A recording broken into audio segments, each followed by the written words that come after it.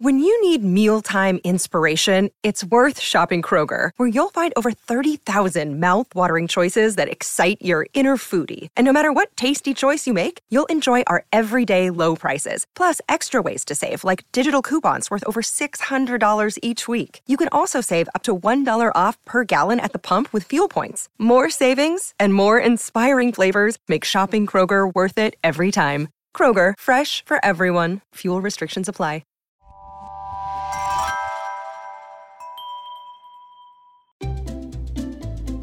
Hello, and welcome to Novel Conversations, a podcast about the world's greatest stories. I'm your host, Frank Lavallo, and for each episode of Novel Conversations, I talk to two readers about one book.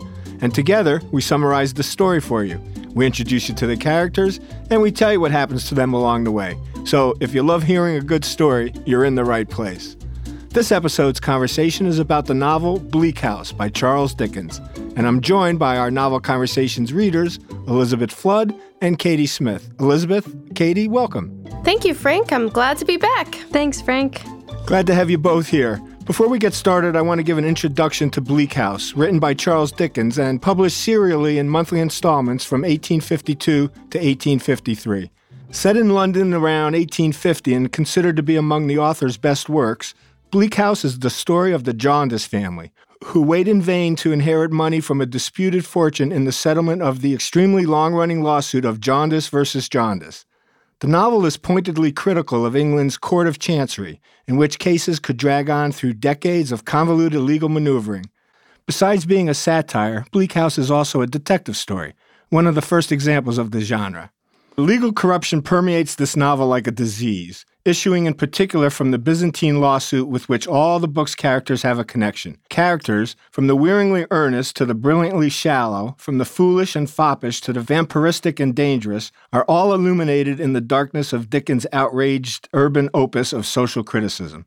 In reality, it is the public sphere as a whole that is satirized in Bleak House.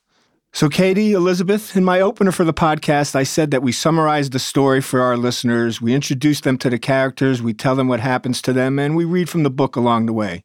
We don't usually talk about what we're going to talk about. We just tell the story and discuss the characters. But I think for this book, we should step away from the story just for a moment and talk a little bit about the novel, the book itself. This is a big book. The edition we read has over 1,000 pages. With a lot of characters and a lot of events affecting those characters. There are some main stories and characters that run through the story, but certainly a lot of side stories too. Yeah, and with our format, we really can't get to all those great stories and all those interesting characters, and that's why we always encourage our listeners to read the novels we have conversations about. We can only introduce you to the work. If you want to experience it, please read it. The novel opens up with a third-person narrator describing the fog. He says, "Fog is everywhere." And the fog is both literal and figurative in our novel. London is in a fog, and we're quickly introduced to what will be our main character. Elizabeth, I said what will be our main character, not who will be our main character. That's the lawsuit of Jaundice and Jaundice. And just as London is in a fog, the lawsuit is a fog. It has been before the Lord Chancellor at the Chancery, the British courts, for generations already. Our understanding of what exactly this case entails is unclear and remains unclear, but it has something to do with somebody's will. And the narrator doesn't tell us exactly who is involved in the case or exactly what issue the lawsuit addresses. Actually, the narrator acknowledges that, quote, "No man alive knows what it means." The fogginess of the case is chronic. The gloomy aspect of fog are also connected to this case. Elizabeth, both Katie and I mentioned the narrator, but in the third chapter, we're introduced to a new narrator. In Chapter 3, Esther Summerson takes over as a first-person narrator. And now, I don't know about you two, but that definitely took me by surprise. I was not expecting it to switch, from third person to first person. Right. Just to be clear, the first two chapters are narrated to us by a third person. We don't really know who this person is, but he knows a lot of what's going on. And as you said, it is a bit of a jarring switch when we get to Esther Summerson. Yeah, and I don't know if any of Dickens's other books have first-person. I can't recall, and to be honest with you, I've certainly not read all of the Dickens novels, but I don't remember one being narrated by a woman either. Yeah. No, this is the only woman. Is that right? Mm-hmm. Okay, so both somewhat different for Dickens. But I will say he did an excellent job with her. Without question. And I think he did a really good job. Once you figure out what's going on, he did a great job with the switching of narrators. Mm-hmm. Yeah. It's not constant, but each narrator gets a few chapters, and this way we get a personal view from Esther, and then we get a dispassionate view from that third person. Right. When it first happened, I did have to go back and see if I'd missed something in the first couple chapters, and then as I kept going, I figured it out. Realized it. Well, let's get back to chapter 3 and Esther Summerson. What does she reveal to us, or what does she tell us about herself in her chapter? Well, we learned she's an orphan being raised by her godmother, Miss Barbary. And Elizabeth, how is Miss Barbary described? Esther says she is fully virtuous, but distant and very strict. And she tells us her birthdays were always the saddest day of the year. She tells us about her most recent birthday when she demanded to know what happened to her mother. And her godmother reveals that Esther was her mother's disgrace, and that her mother was a disgrace as well. And as a result of that conversation, the distance between Esther and her godmother grows wider. And 2 years later, when Esther is 14, her godmother dies suddenly, and a stranger appears and introduces himself as Mr. Kenge. He reveals that Esther's godmother was actually her aunt. Kenge says that as part of the Jarndyce and Jarndyce lawsuit, Esther will live with Mr. Jarndyce, and she will be educated and comfortable. Okay, with that introduction to our book and a couple of the characters, let's take a break here, and when we come back, we'll introduce more of the important characters from our novel, and we'll get on with our conversation about Bleak House by Charles Dickens. We'll be right back.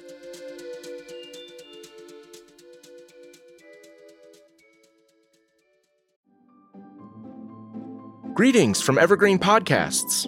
We're rolling out a listener survey, and we want to hear from you. The information in the survey will help us gather statistics and in turn make our shows more appealing to advertisers. I know most people don't like ads, but this is one of the only ways our shows make money and help keep their lights on. We promise it will only take a few minutes, but the impact on our podcasts will be tremendous. As a token of our appreciation, we'll randomly select one lucky participant each month to win an exclusive merchandise package from Evergreen Podcasts. Head to evergreenpodcast.com/listenersurvey to help a show and possibly get some free stuff for doing so. We can't thank you enough for the support. Now back to the show.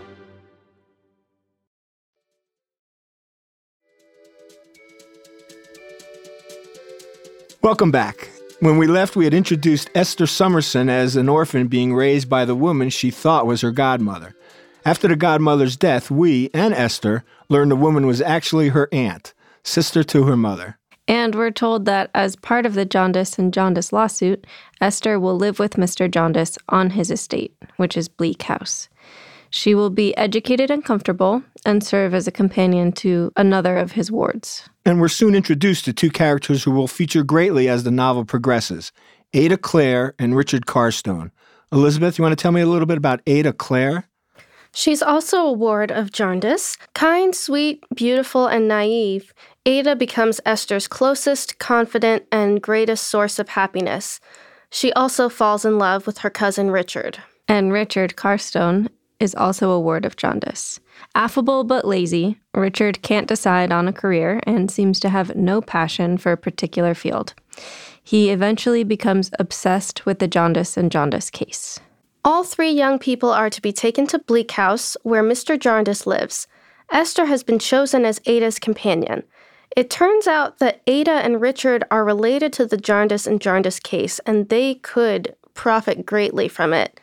But Esther is not related to the case. And at this point, that's all we're really told about Ada and Richard's relationship to the case. They're somehow related to it, might profit eventually, but that's all we're told at this point. And then on their way to Bleak House, Ada, Esther, and Richard meet a strange old woman in a small town. She leads them to her house nearby, which is above a shop. And at the shop, the sign reads, Crook, Rag, and Bottle Warehouse, and Crook Dealer in Marine Stores. Esther recognizes some handwriting on the law books that are scattered around the shop, and she recognizes it as being the same as some of the papers that Kenge had given her when he told her about her mother. And an old man opens the door and greets them, saying they should come into the shop. The old woman identifies the man as her landlord, Crook. He seems insane, and so does she. He knows a lot about the Jarndyce case and tells them how Tom Jarndyce shot himself. Soon after this, Esther, Richard, and Ada leave the city and they head deep into the country. The three are excited and nervous to see Bleak House and meet Richard and Ada's cousin, John Jarndyce. Bleak House sits atop a hill and finally comes into view as Mr. Jarndyce greets the trio enthusiastically and takes them all inside. Esther describes Bleak House as a complex warren of rooms that one can easily get lost in. Despite its name, Bleak House proves to be unintimidating and warm. She, Ada, and Richard love the house. And Mr. Jarndyce gives Esther 2 bunches of keys for the housekeeping. Esther is pleased that he trusts her this much. And once they all settle in, Mr. Jarndyce announces a visitor for dinner who he claims is a child, but not a real child. He says that this person has many children, but doesn't look after them because he himself is a child. He then notes that the wind seems to be stirring up. And throughout the novel, Mr. Jarndyce mentions the wind anytime he is upset. That's his way of saying that he's stressed out or upset about something. Right, he's constantly commenting on the wind, asking the other characters, have you noticed the wind is up? Yeah. And so the guest arrives, Harold Skimpole. He describes himself and says that he has no idea about time or money and has therefore never made much of himself. He just wants to live freely. He really is a childlike man, isn't he? I guess so. Both Katie and I hate Mr. Skimpole. I don't know if childlike is the right word, but Childish. He's definitely childish. Childish. Maybe that is a better word. Hey, Dickens doesn't want you to like all his characters, but everyone is enchanted with him. Yes, Richard and Ada sing together by the piano, and Mr. Skimpole greatly admires Ada's beauty. Esther thinks Mr. Jarndyce gives her a look, suggesting that he hopes Richard and Ada's relationship will grow deeper someday. Then everyone goes to bed. And this is when our narrator returns. He returns while Esther is sleeping, and he tells us that it's raining on the Ghost Walk by a house called Chesney Wold in Lincolnshire. Elizabeth, what do we learn about Chesney Wold, and more specifically, what do we learn about the inhabitants of Chesney Wold? Lady Dedlock is mistress of Chesney Wold. She is highly revered and wealthy, and is married to Sir Leicester. And Sir Leicester Dedlock is master of Chesney Wold. He's a strong and respected man. And the narrator tells us that Sir Leicester and the lady are in Paris. And then we get a story about the housekeeper, Mrs. Rouncewell. She's been there for more than 50 years with the family. She lives there now with a grandson named Watt and has a maid named Rosa. And one day, Rosa enters the room and tells Mrs. Rouncewell 2 men had come by, one of whom gave her a card for Mrs. Rouncewell. Watt reads the card, which says Mr. Guppy. Rosa says that he and the other man were from London and had heard about Chesney Wold. Mr. Guppy said he was not from Mr. Talkinghorn's office, but that Mr. Talkinghorn knows him. Mrs. Rouncewell invites the men in and they look around the house. She tells them that the portrait over the fireplace is of Lady Dedlock. Mr. Guppy recognizes her and is stunned. His curiosity about Lady Dedlock and her connection to Mr. Tulkinghorn grows. And he admires the terrace, and Mrs. Rouncewell tells him that it is called the Ghost's Walk, after an old family story. And then the men leave. And then Mrs. Rouncewell tells the story of Ghost's Walk to Watt and Rosa. She believes the family deserves a ghost. Katie? The story goes as follows. Sir Morbury Dedlock's wife betrayed the family by giving information to King Charles's enemies. She eavesdropped on conversations between her husband and the king's allies. She and Sir Morbury were not suited for each other. Sir Morbury's relatives killed her favorite brother in the civil wars, and now she hates Sir Morbury's family and the king's cause. So one night, Sir Morbury caught her spying, grabbed her, and in the process, her hip was hurt, and she began to waste away. Every day, she tried to walk on the terrace, and one day she collapsed. She declared that she would die where she had walked and would haunt the terrace until the house's pride was destroyed. Mrs. Rouncewell says that footsteps are always heard, but that disgrace has never come to the house. And then in Chapter 8, Esther narrates us once again. She gets dressed, she does her housework, and then she joins Mr. Jarndyce in the room he calls the growlery, where he goes when he's in a bad mood or when the wind is blowing from the east. Esther is overcome with emotion and kisses his hand in gratitude for everything he's done for her, but he quickly stops her effusiveness. And it had been mentioned before they met Mr. Jarndyce that he was very, very generous, but never ever wanted people to thank him for anything. So he's very generous, but he doesn't want the praise from other people for what he's done. Which explains why he quickly stops her from being so effusive in her gratitude. Right. And he tells her the chancery business with the Jarndyce case is about a will and costs. The longer it goes on, the more the costs are. The money the will was to have distributed has now been spent on the lawsuit. He says that Tom Jarndyce, the man who shot himself, was his uncle. Bleak House used to belong to Tom, who had called it the Peaks. He says that there is some property in London that is also part of the suit. Mr. Jarndyce tells Esther that he trusts her discretion and says he believes she is clever enough. He compares her to an old woman in a rhyme, and Esther gets the nickname Old Woman. He then asks Esther's advice for what Richard should do in the future. He suggests that Esther talk to him about it. She once again thanks him effusively. And as the novel progresses, we learn a little bit more about daily life at Bleak House. And Esther describes the bustling life at Bleak House. She answers all of Mr. Jarndyce's letters for him, many of which are from people asking for money. And he is very generous with his money. He sends some to people in need. She expresses astonishment that she is still writing about herself. She says that Richard is very fond of Ada, and they are falling in love, and Esther hides their secret. Richard is thinking of becoming a sailor. Mr. Jarndyce writes to his relative Sir Leicester Dedlock of Chesney Wold to see if he can advance Richard's career, but Sir Dedlock confesses that he can be of no help. Richard is not bothered by the news. I don't think Richard really wants to be anything. Yeah. But maybe a sailor sounds romantic. I'm not sure. Anyway, one morning, Mr. Jarndyce gets a letter from an old classmate named Lawrence Boythorn. Jarndyce describes him as loud, impetuous, and hearty, with incredibly strong lungs and a tendency to speak in extremes. When Boythorn visits Bleak House, he proves himself to speak always in superlatives and to have house-shaking laughs. Everyone likes him. At dinner, Boythorn introduces his small pet bird, who sits on his head. Boythorn tells Jarndyce he should be more forceful in setting the Jarndyce and Jarndyce lawsuit. And Elizabeth, Boythorn knows something about lawsuits. Yes, Boythorn describes a trespassing suit he is involved in with his neighbor, Sir Leicester of Chesney Wold. Again. Yep. And Boythorn hates the whole family, although his anger is mitigated by his laugh and the bird sitting on his head. And then the next morning, Mr. Crenge and Carboy's clerk, Mr. Guppy, arrive to see Boythorn. And Esther is happy to see him again and tells him that she will serve him lunch when he has finished his meeting. He asks her if she will be there, and she says yes. At lunch, Mr. Guppy reveals that he is in love with her and wants to marry her. Well, that was really out of the blue. If my memory serves, and occasionally it does, Esther's only met him a 3 times maybe. Yeah, I thought maybe they had only met once before. Right, so I'm not sure. It was kind of a strange proposal. Yes. Esther is horrified and refuses him. He tells her that his feelings will never change and that she should contact him if she changes her mind. And Esther really has to convince him that she is not interested.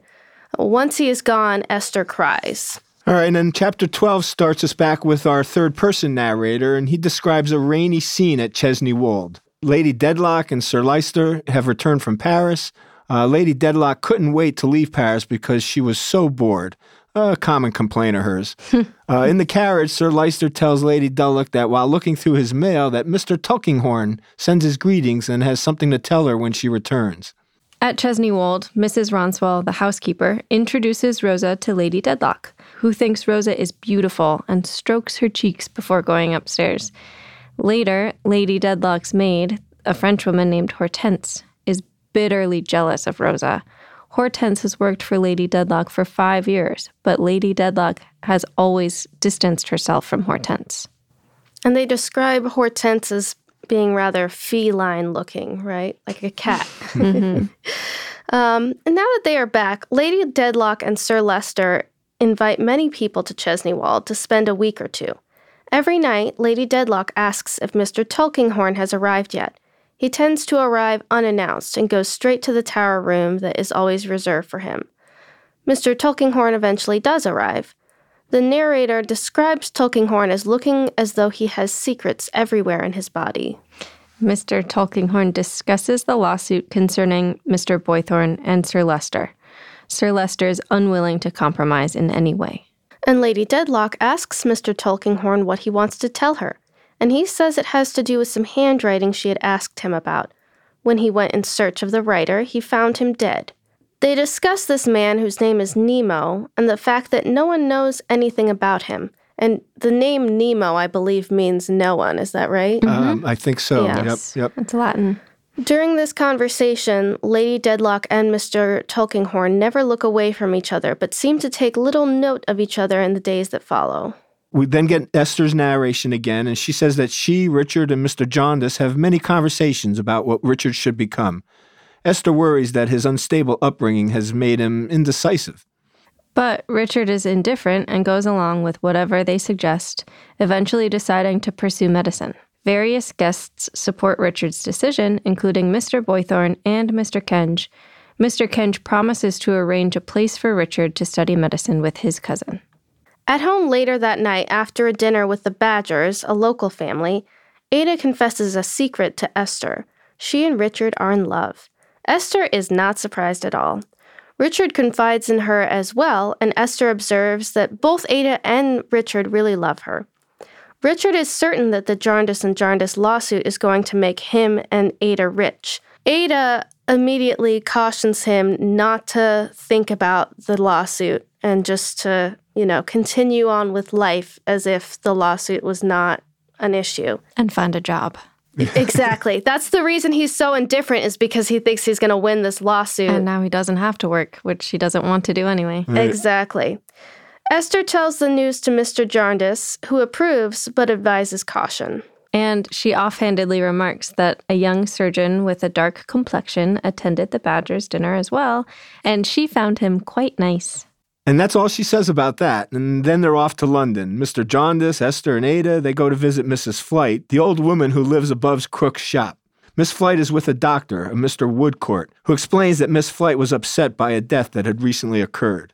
Miss Flight tells them that she is fortunate because Mr. Guppy gives her money regularly, and that she expects a judgment from the Jarndyce and Jarndyce case soon. Another one living on hopes from this case. Yeah, so she's devoted her entire life to attending these court sessions for the Jarndyce and Jarndyce case, and everyone comments on how she's, crazy, but I think it's probably this case that has caused her to be that way. Well, as we've said before, there's a lot of people that are slightly, crazy is the word we'll use, over this case, up to and including Richard. Yeah. Right. And there's so many people who are just living their life as if they're going to win. But at this point, it's branched out to so many descendants. And not only those who will win, we've got lawyers involved here and law clerks involved, and they're all looking for their piece of flesh or their piece of this case. Then Crook shows up and introduces himself to Mr. Jarndyce. He acts like he has a secret that he wants to reveal, and he tries to get Mr. Jarndyce to stay longer. But finally, Mr. Jarndyce and the others leave. And then Esther informs us that Mr. Woodcourt is the surgeon who had been at dinner at the Badger's house. And Esther also tells us that Richard visits London frequently. Esther loves Richard, but regrets that he seems unable to concentrate and lacks ambition. And sure enough, when Richard arrives the next day, he confirms that he's not really that interested in medicine, but he guesses it's good enough for the moment. So Esther and Ada encourage him to change directions again. Richard says he might like to work with Mr. Kenge and study law. Mr. Jarndyce supports that decision, although he sees trouble when he looks at Ada. Esther says she has trouble sleeping, but she is evasive about why. One night she comes across Mr. Jarndyce, who is still awake and looks troubled. He tells her she should know more about her history. And so he tells her that he recently got a letter describing a young orphan whom the writer had been raising. The writer feared that if she died, the child would be alone, and so she wrote to ask Mr. Jarndyce if he would serve as guardian if that should happen. He wrote back saying yes, and he had to agree never to see the writer but to send a confidential agent. So Jarndyce appointed Mr. Kenge. The writer said that she was the child's aunt. Mr. Jaundice says he is so happy to have taken on this child, Esther. Esther replies gratefully that he is like a father to her, a comment that seems to bother him. Esther doesn't understand his reaction, though. And it's the next day that Mr. Woodcourt arrives for a brief visit before going away on a long trip to China and India. Esther tells us that he isn't rich and is 7 years older than she is, although she says those details to her are irrelevant. He brings his mother to dinner, Mrs. Woodcourt, and she's confident that he'll meet some English ladies in India and that birth and lineage are of utmost importance. Esther wonders idly what Mrs. Woodcourt would think of her birth. After they leave, a friend of Esther's, whose name is Caddy, arrives with a small bouquet of flowers. They look like flowers from a lover. Caddy reveals that they were actually left behind at Miss Flight's by somebody for Esther. She hints that this person was very good to Miss Flight and was going away on a trip. Later, Ada laughs and teases Esther about the flowers being from a lover. Esther doesn't reveal who they are all referring to. Well, what do we think, Elizabeth? It's Mr. Woodcourt. That's not what I thought. Katie, what did you think? Oh, I thought Woodcourt. Who did you think? Who knows Mrs. Flight better than anyone? Guppy? Guppy. That didn't even cross my mind. Right. He's a guy who's been very nice to her. But I think Esther thought it was from Woodcourt. Yeah, because she saves them. She presses them. Yeah. I guess I forgot that detail, but I think they're from Guppy. Oh, it could be from Guppy. She definitely thinks that they are from Woodcourt. Yeah, she thinks they're from Woodcourt. Yeah. But maybe they're not. Who knows? If they were from Guppy, she'd throw them in the fire. Yeah. And if any of our listeners want to know, read the book. We read the book and we don't even know. There you have it. Esther, Ada, and Mr. Jaundice get back to Bleak House, and Richard does in fact go to work for Mr. Kenge. Mr. Jaundice finds lodging for Richard in London, and Richard spends money wildly, money he does not have yet. Yeah, he quickly goes into debt. Then Jaundice, Esther, and Ada go to visit Mr. Boythorn, who lives in Lincolnshire. Mr. Boythorn leads them to his house, but must take an inconvenient route because he has sworn not to set foot on Sir Leicester's property, Chesney Wold, which is right next to his own. However, he tells the guests that they may explore Sir Leicester's park. Esther says that Chesney Wold appears beautiful and peaceful. Mr. Boythorn's house is described as pretty and comfortable, although Mr. Boythorn has put up several signs threatening trespassers, namely Sir Leicester. The day after they arrive, the group explore the park. In the church, they see several pretty young women, including the woman Mr. Boythorn has his eyes on, the young woman Rosa. She is standing with the housekeeper, Mrs. Ronswell, and near them is the Frenchwoman, who is glaring at her. Esther glances around the church, and a woman catches her eye. Esther has a rather violent reaction. She has a feeling that is similar to the feeling she had at her godmother's house, when she would play with her doll and look at herself in the mirror. In fact, the woman's face is very similar to Esther's face, and she feels like she is looking in a mirror. But Esther knows she has never seen this woman before. She figures out that the woman is Lady Dedlock. Esther is incredibly agitated. And Mrs. Ronswell, the housekeeper, observes that the footsteps on Ghost's Walk are louder than they've ever been before. And with that moment, let's take a break here, and when we come back, we'll talk about why Esther is so agitated and the increasingly louder footsteps on Ghost's Walk. We'll be right back.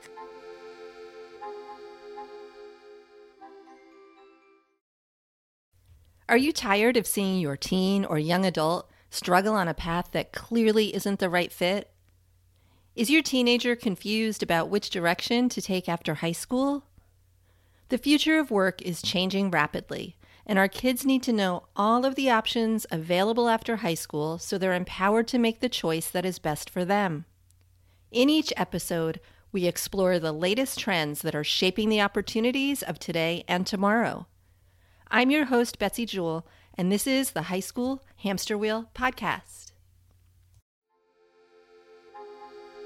And we're back. When we took our break, Esther was agitated after seeing Lady Dedlock, and the housekeeper noted the increasingly louder footsteps on Ghost's Walk at Chesney Wold. About a week later, Mr. Jaundice, Ada, and Esther are walking the park when it begins raining. They take shelter in a groundskeeper's lodge, and someone asks if it's dangerous. Ada thinks Esther has spoken, but it is Lady Dedlock who is also in the lodge. Esther has another violent reaction to the voice because it makes her think of herself. So they not only look alike, but they sound alike. And then Lady Dedlock introduces herself to Mr. Jarndyce and Ada. Mr. Jarndyce introduces Esther as his ward. Lady Dedlock hastily turns away. Lady Dedlock asks Mr. Jarndyce if he knew her sister when they were abroad, and he says that he did. Lady Dedlock says that she and her sister have gone their separate ways. Eventually, a carriage does arrive for Lady Dedlock, and it's carrying the pretty young girl, Rosa, and the Frenchwoman. Lady Dedlock had requested only the young girl, but the Frenchwoman had to come as well. There's no room in the carriage for the Frenchwoman after Lady Dedlock gets in, so the maid has to walk after it in the rain, barefoot. I'm sure that made her feel good. Oh, yeah. Well, she didn't have to be barefoot. She chose to be barefoot. True, and she didn't have to be there, but she didn't want Rosa going off for Miss Dedlock. In his continued inquiry, Mr. Guppy hears about a street urchin named Joe with an interesting tale. Joe tells everyone about a lady wearing lots of rings who gave him money to show her where the dead man was buried. Mr. Guppy is interested in Joe's story about the lady and starts asking him questions. This is the dead man that we now know as Nemo? I think so, yes. Joe's description of the lady seemed familiar to Guppy, but we're still left to wonder what was the connection between Tulkinghorn and the dead man, and between Lady Dedlock and the dead man. What is the link? We still don't know. And at this point, some things start to move quickly, and we need to find an end for a conversation that could go on for hours. Lady Dedlock's discovery that Esther is actually the daughter she believed dead is the first true climax at Bleak House and sets up the primary conflict and storyline of the second half of the novel. Lady Dedlock, who seemed cold and haughty and privileged to us at first, she suddenly becomes a little bit more sympathetic now that we know some of her story. Oh, that was fast. Not only does she have a secret that could destroy her reputation and social standing, but she suffered a traumatic loss long ago. For her, Esther has practically risen from the grave, and the revelation is so overwhelming that she falls to her knees. I think the newly established connection between Esther and Lady Dedlock complicates everything and makes us question how much the other characters really know. We know that Guppy's nosing around, for example, but we aren't even sure how much he knows. Soon Guppy does visit and asks if Lady Dedlock knows Esther Summerson. She says she met Esther last fall. Guppy asks if Esther reminded her of any of her relatives. Lady Dedlock says no, but she doesn't take her eyes off Guppy as she speaks. Guppy persists and says that he sees a strong resemblance between Esther and Lady Dedlock. He saw Lady Dedlock's portrait at Chesney Wold. And Guppy then says that Esther's birth and upbringing are mysteries, and he hopes somehow to prove that she's part of Lady Dedlock's family so that she can be made a party to the Jarndyce and Jarndyce case. It's all about that lawsuit. Mm-hmm. He's really doing all this to try and get Esther to reconsider his marriage proposal. He tells Lady Dedlock that he has found out that Esther's guardian before Mr. Jarndyce was a Miss Barberry. And Lady Dedlock turns pale. She says that she did once know Miss Barberry, but that, to her knowledge, there was no family connection. And Guppy says that although Miss Barberry said very little, she did tell Esther that her real name was Esther Hardin. Lady Dedlock is shocked, but covers it quickly. She says she'd never heard the name Hardin. Guppy tells her that the lodger who was found dead at Crook's, whose name was Nemo, was really named Captain Hardin. And how after the death, a strange woman followed a young boy to Hardin's grave. Guppy asked if Lady Dedlock would like to see the boy, but she says no. And he tells her the boy said that the woman had many rings on her fingers. And the narrator tells us that Lady Dedlock is wearing many diamond rings. Finally, Guppy says that Hardin left behind some letters, which he will obtain tomorrow. And if the ladies connect Lady Dedlock to all of this, he'll bring them to her. He leaves. But don't forget about the French maid. As if I could. Lady Dedlock's French maid, Mademoiselle Hortense, surprisingly appears in Mr. Tulkinghorn's office, adding to the not-so-mysterious mystery of who the woman is that Joe, the young boy, took to the dead lodger's grave. They make a deal for the information. And we haven't mentioned him much, but Joe's becoming an integral figure in this novel. He seems to be the only one common denominator among all these different worlds, leading characters to one another and serving as a link between them. Although Joe makes the same claim again and again that he doesn't know anything, the fact that he seems to know everyone suggests that he's aware of much more than he lets on. Well, finally, Lady Dedlock and Esther meet again. And Lady Dedlock approaches Esther and inquires about her health. She starts to cry and reveals to Esther that she is her mother. Lady Dedlock begs for Esther's forgiveness and says that she must continue to keep this secret for Sir Leicester's sake. Lady Dedlock is overcome with grief and guilt, but she says they can never communicate it again. And Esther asks if the secret is safe, and Lady Dedlock says that Guppy or Talkinghorn may reveal it anytime soon. She tells Esther to confide in Mr. Jaundice if she wants to. And then Esther tells us that Lady Dedlock gives her a letter, but says that she'll tell us the contents of the letter at another time. Esther calls on Mr. Guppy and tells him that whatever favor that he's trying to do for her, trying to prove for her, please do not. Just leave it alone. She tells him, I don't need any help from you, because she's very afraid that he's going to uncover the secret. And then, not long after that, Tulkinghorn is found dead. At first, some people suspect that Lady Dedlock killed him, but it turns out that he was killed by her former maid, Mademoiselle Hortense, after Tulkinghorn reneged on their deal. And now Lady Dedlock understands that her secret is really no longer a secret. She leaves a note for Sir Leicester saying that she didn't murder Tulkinghorn, but that she is guilty of everything else. From here, Lady Dedlock leaves, fearing the truth would ruin her husband.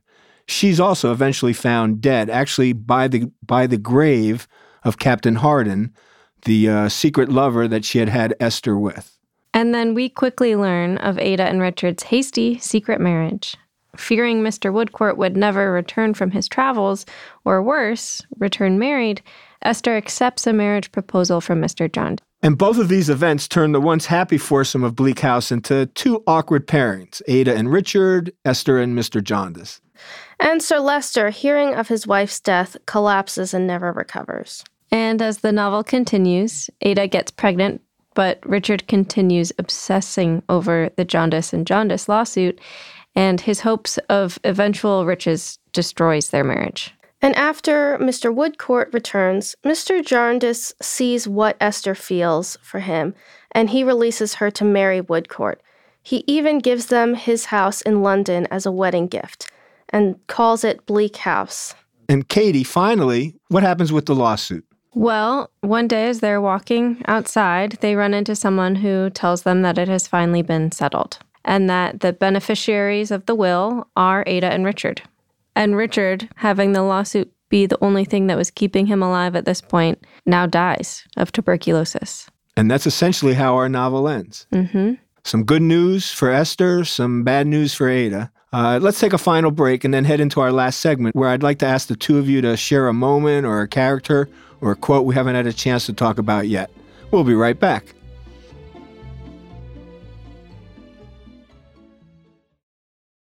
Hi there, I'm Heather Drago. And I'm Sarah Saunders.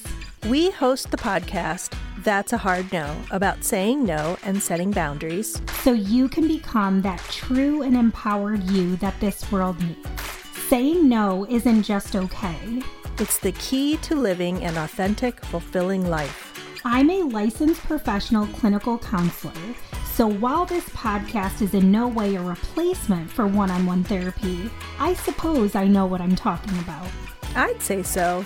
We talk about learning to say no and set healthy boundaries, and how it impacts mental health, physical health, relationships, parenthood, and more. Subscribe wherever you get your podcasts and visit our website, hardnopodcast.com. We're here to help you find your no and say it unapologetically.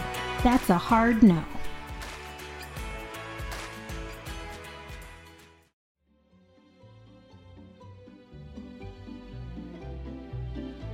Welcome back. Before our break, we ended our story, and now I'd like to ask the two of you to share a moment or a character or a quote that we haven't had a chance to talk about yet. Certainly in a book this vast, there are many characters and events that we really had to bypass. Elizabeth, do you have something for us? Yes, I do. So one person that we didn't really get to talk about was Mrs. Jellyby. Now, Mrs. Jellyby had children and a husband, but she was completely focused on a mission case in Africa. And I'm not exactly sure what the mission was, but it was some type of charity that she was really invested in. And she spent all of her time working on this charity, writing letters and so on, raising money for this charity. She made her teenage daughter write all of these letters and do all this work. And she completely neglected her family. Her daughter was completely miserable. Her daughter ended up marrying very young just to get away from her family. And I think that this is a contrast to Mr. Jarndyce, where Mrs. Jellaby and her friends are all so focused on their cases, their missions, their charities that are in other countries, and they are completely ignoring their own families and making their own families miserable. Whereas Mr. Jarndyce is taking care of all of the people in his community and all of the people that he knows, all of the people that come to him who need help and need his money. He takes care of them. And while these other women are wanting praise and wanting to feel good about what they're doing, he is just doing this from the generosity of his heart, and he doesn't want any thanks. He doesn't want any praise. He just wants to take care of the people around him. Yes, and I think Mrs. Jellaby is really Dickens' metaphor for the English people that do not believe charity starts at home. They believe that they can be charitable to other peoples, to other lands, as you said, to Africa, but they neglect the people that are right in front of them. They neglect their own citizens in order to stroke their own egos by saying, well, I donated to this charity in Africa, or I donated to this charity in India. And so I think that's more of the social criticism that we get from Dickens. Yeah. Katie, do you have something? Yeah, one thing that I wanted to highlight was the relationship between Esther and Ada, and that it is such a strong and beautiful friendship, but also that Charles Dickens has really portrayed a woman's mind really well. Oh, yes. I agree. Within their relationship, I'm thinking of one part in particular where Esther is engaged to Jarndyce and Ada has secretly married Richard, and they're both keeping this secret from each other, and they're both somewhat tormented by it, and it's affecting the way that they're able to be friends to each other at that time. And it's just such a natural thing that happens all the time, and he has portrayed it so well and so simply. I also agree with that. What I wanted to talk about was the lawsuit, the historical basis for the lawsuit that's at the core of this novel. It really was based on several lawsuits that Dickens was familiar with, cases that had gone on in the Chancery for, as we said, generations, for almost 100 years. One in particular that was mentioned was concerned a man called William Jennings. He had a will written in his pocket when he died, but he hadn't signed it because he had forgotten to take his glasses to the lawyers. So when he died, they found this unsigned will, and it became the matter of intense litigation for almost 100 years. And it said that at the time, William Jennings was thought to be one of Britain's wealthiest men. So you can understand the lengths that people went to become part of this lawsuit. And these lawsuits, one of the reasons they go on forever is you've got old litigants that die, you have new young litigants that are added, judges and lawyers come and go, judges die, new issues are brought up, and constantly every action taken by a court or a lawyer costs money, and it continues to nibble away at the estate that is at the center of the lawsuit. And by the time some of these cases are settled, there really is no money left for the inheritors. Certainly in our case, money was left for Richard and Ada, but they're not going to get a chance to enjoy it. So these cases were very familiar to Dickens, as I said, and he wanted to put shine some light on what was going on in the English legal system. Stranger than fiction. And sometimes fiction can absolutely be more truthful than fiction. Before we end our conversation, I just want to ask our listeners one more time, if you enjoyed this conversation, please read the book. As Katie and Elizabeth have both said, we had to leave out a lot of stories. We had to leave out a lot of characters. It really makes for a fuller novel, a fuller experience when you read this book. So please, please read this book and then maybe have a novel conversation of your own. With that said, you've been listening to Novel Conversations. I'm your host, Frank Lavallo. I want to thank Elizabeth Flood and Katie Smith for you guys coming in and having this conversation with me. I really enjoyed it. Thank you so much, Frank. Me too, Frank. It's been fun. Until next episode, I hope you all find yourself in a novel conversation. Thanks for listening to Novel Conversations. If you're enjoying the show, please give us a 5-star review wherever you listen to podcasts. You can find us on Instagram at Novel Conversations. Follow us to stay up to date on upcoming episodes and in anything else we've got in the works. I want to give special thanks to our readers today, Elizabeth Flood and Katie Portile. Our sound designer and producer is Noah Fouts, and Grace Sienna Longfellow is our audio engineer. Our executive producers are Bridget Coyne and Joan Andrews. I'm Frank Lavallo. Thank you for listening. I hope you soon find yourself in a novel conversation all your own.